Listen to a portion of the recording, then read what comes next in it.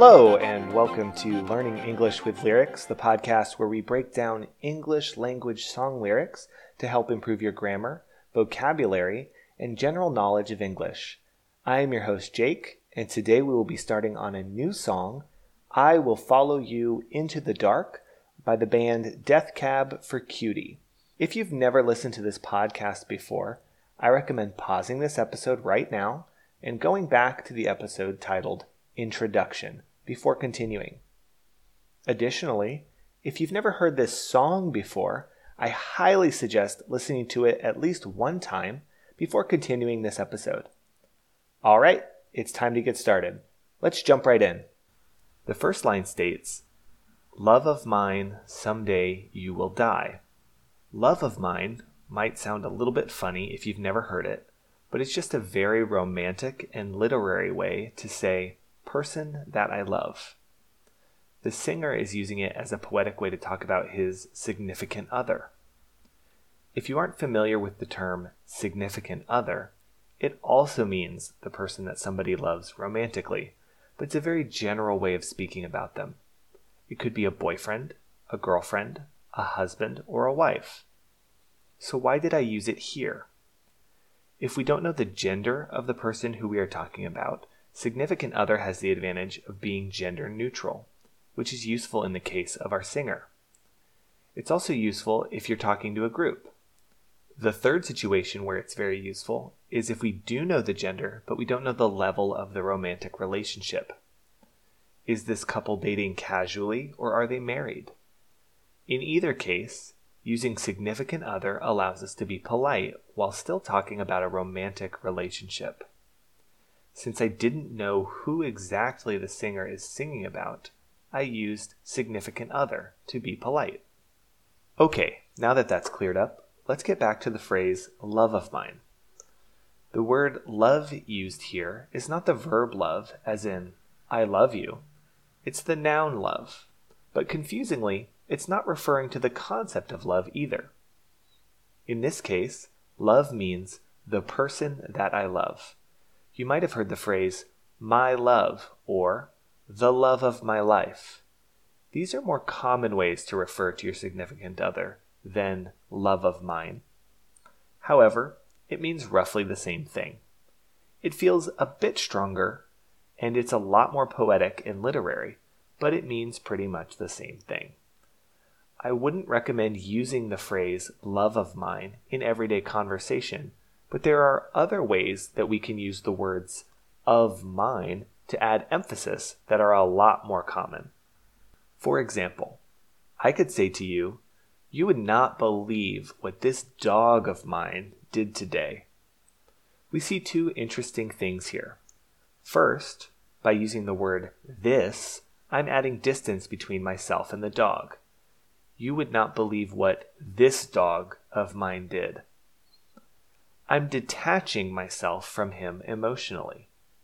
However, by putting of mine at the end, I am then reluctantly admitting that he is my dog and that I am responsible for him. It's an interesting phrase that expresses frustration or exasperation with some interesting wordplay. It's a very common joke to twist the same phrase around the other way as well. I'll give an example. Instead of mine, we can say of yours. For example, if my son said something bad, I might say to my wife, "Did you hear what that son of yours said?" The joke here is that he is my son as well, but I'm distancing myself from him and assigning the responsibility to her. I'm implying that his bad behavior was learned from her and that I am innocent of it. This is a great phrase to add into your vocabulary. You can use it for almost anything you or someone else has responsibility or possession of, whether it is a pet, a child, your computer, or your attitude. Let's get back to the song. What do we know so far? We know that he's talking to his significant other, and he's telling her that someday she is going to die. Okay, this is some dark stuff, but it's getting interesting. Let's go to the next line. but I'll be close behind. I'll follow you into the dark. We'll start with I'll be close behind. I'm sure you know what it means to be behind something or someone, but the word close here is more interesting than you might think. Close means being near something or someone. If you are close behind someone, it means that you are to their rear, but also very near to them. In this case, close behind also adds an element of time and movement to the sentence. To be close behind someone implies that they were or that they are moving, and that you are following them closely. And to be close to somebody who has started before you have started, you have to move quickly. The word close behind used in this way is referring more to time than it is to distance. Instead of I'll be close behind, he could have also said, I will be there soon, or I will join you quickly, or it won't be long until I am where you are. So let's put it all together. He's saying that he will follow her very quickly when she dies. Is he saying he's going to kill himself? I don't think so. Although this song is talking about death, it's speaking very romantically.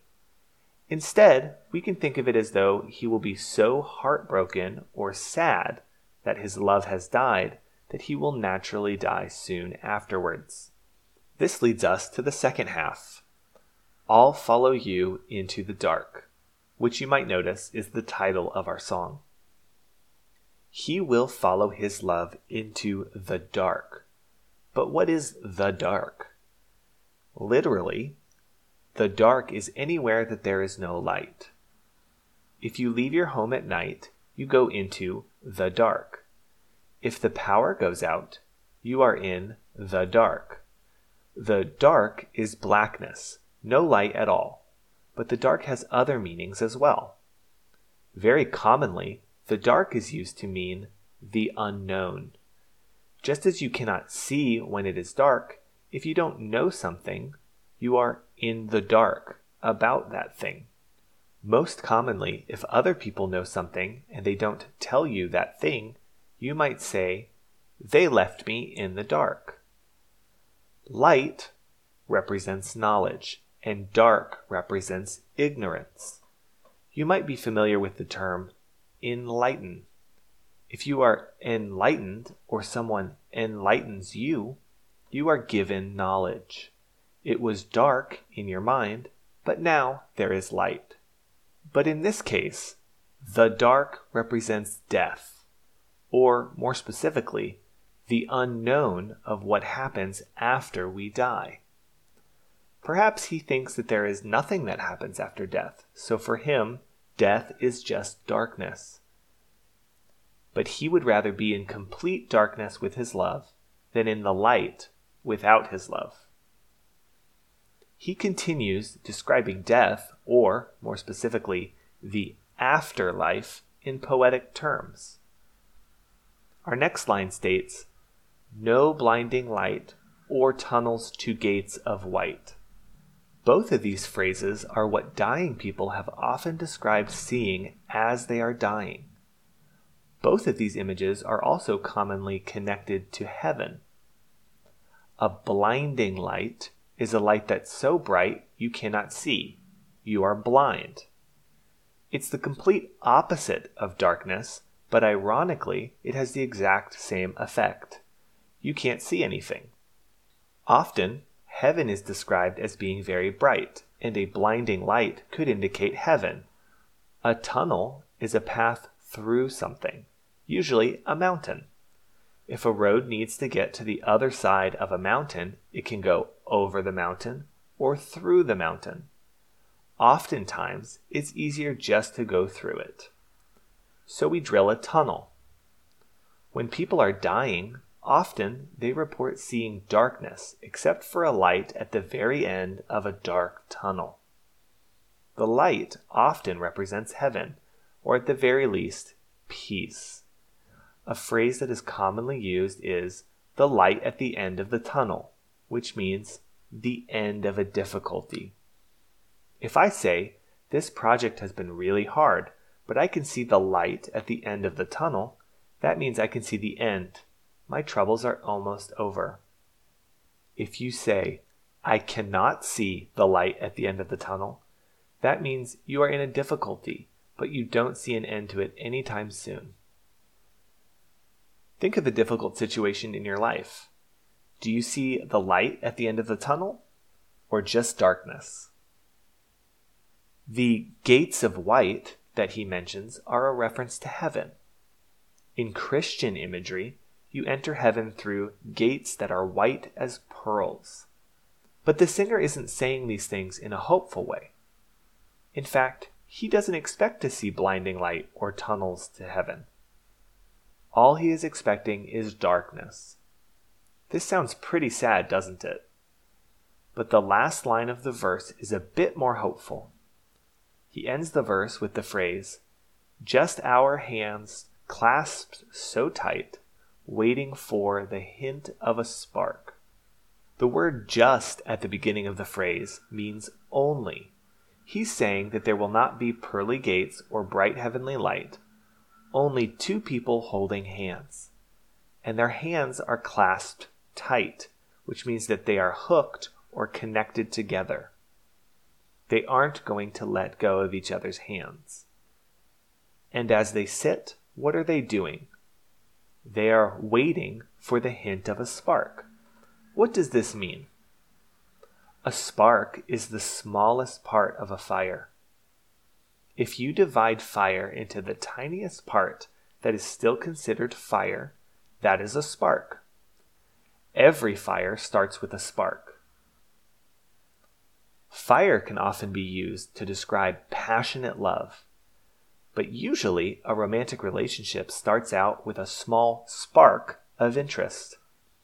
You might have heard the phrase "sparks flew" or "there were sparks" to describe the first time a couple met each other.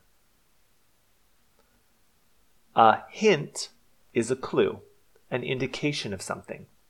If I have a surprise present for you and you ask me what it is, I'm not going to tell you, but I might give you a hint. For example, if my surprise gift to you was a car, I might say, "It's red and very fast," or "It's one of your favorite things," or "You can use it to get around town." I'm not telling you exactly what it is, but I'm telling you little things about it, things that hint to what it is. A hint of something is similar. It is a small part of something. For example, if someone is very sad and you told them a joke, you might see a hint of a smile, which is to say, they didn't smile exactly, but you saw a tiny bit of one. The first hints of dawn mean those first glows or lights right before the sun comes up. They hint at something that is about to happen. They aren't the sunrise, but you know the sunrise is coming. So the hint of a spark is a small clue to the smallest part of a fire or light. He's saying in this huge darkness, they are looking around for something that tells them that light is going to come. They are hopeful. That's all for this week. Next time, we'll talk about the chorus of "I Will Follow You Into the Dark." I hope you'll join us again. As always, you can find the transcript for this episode in the description. If you enjoyed this podcast, please rate us and subscribe. We try to post new episodes every Tuesday and Thursday, so check back often. If you'd like even more content, you can follow us on Instagram. Our username is LEL Podcast. If you have any questions, comments, critiques, or suggestions for songs, feel free to reach out to us on social media or at our email address lelpodcast@gmail.com. We hope you'll join us again.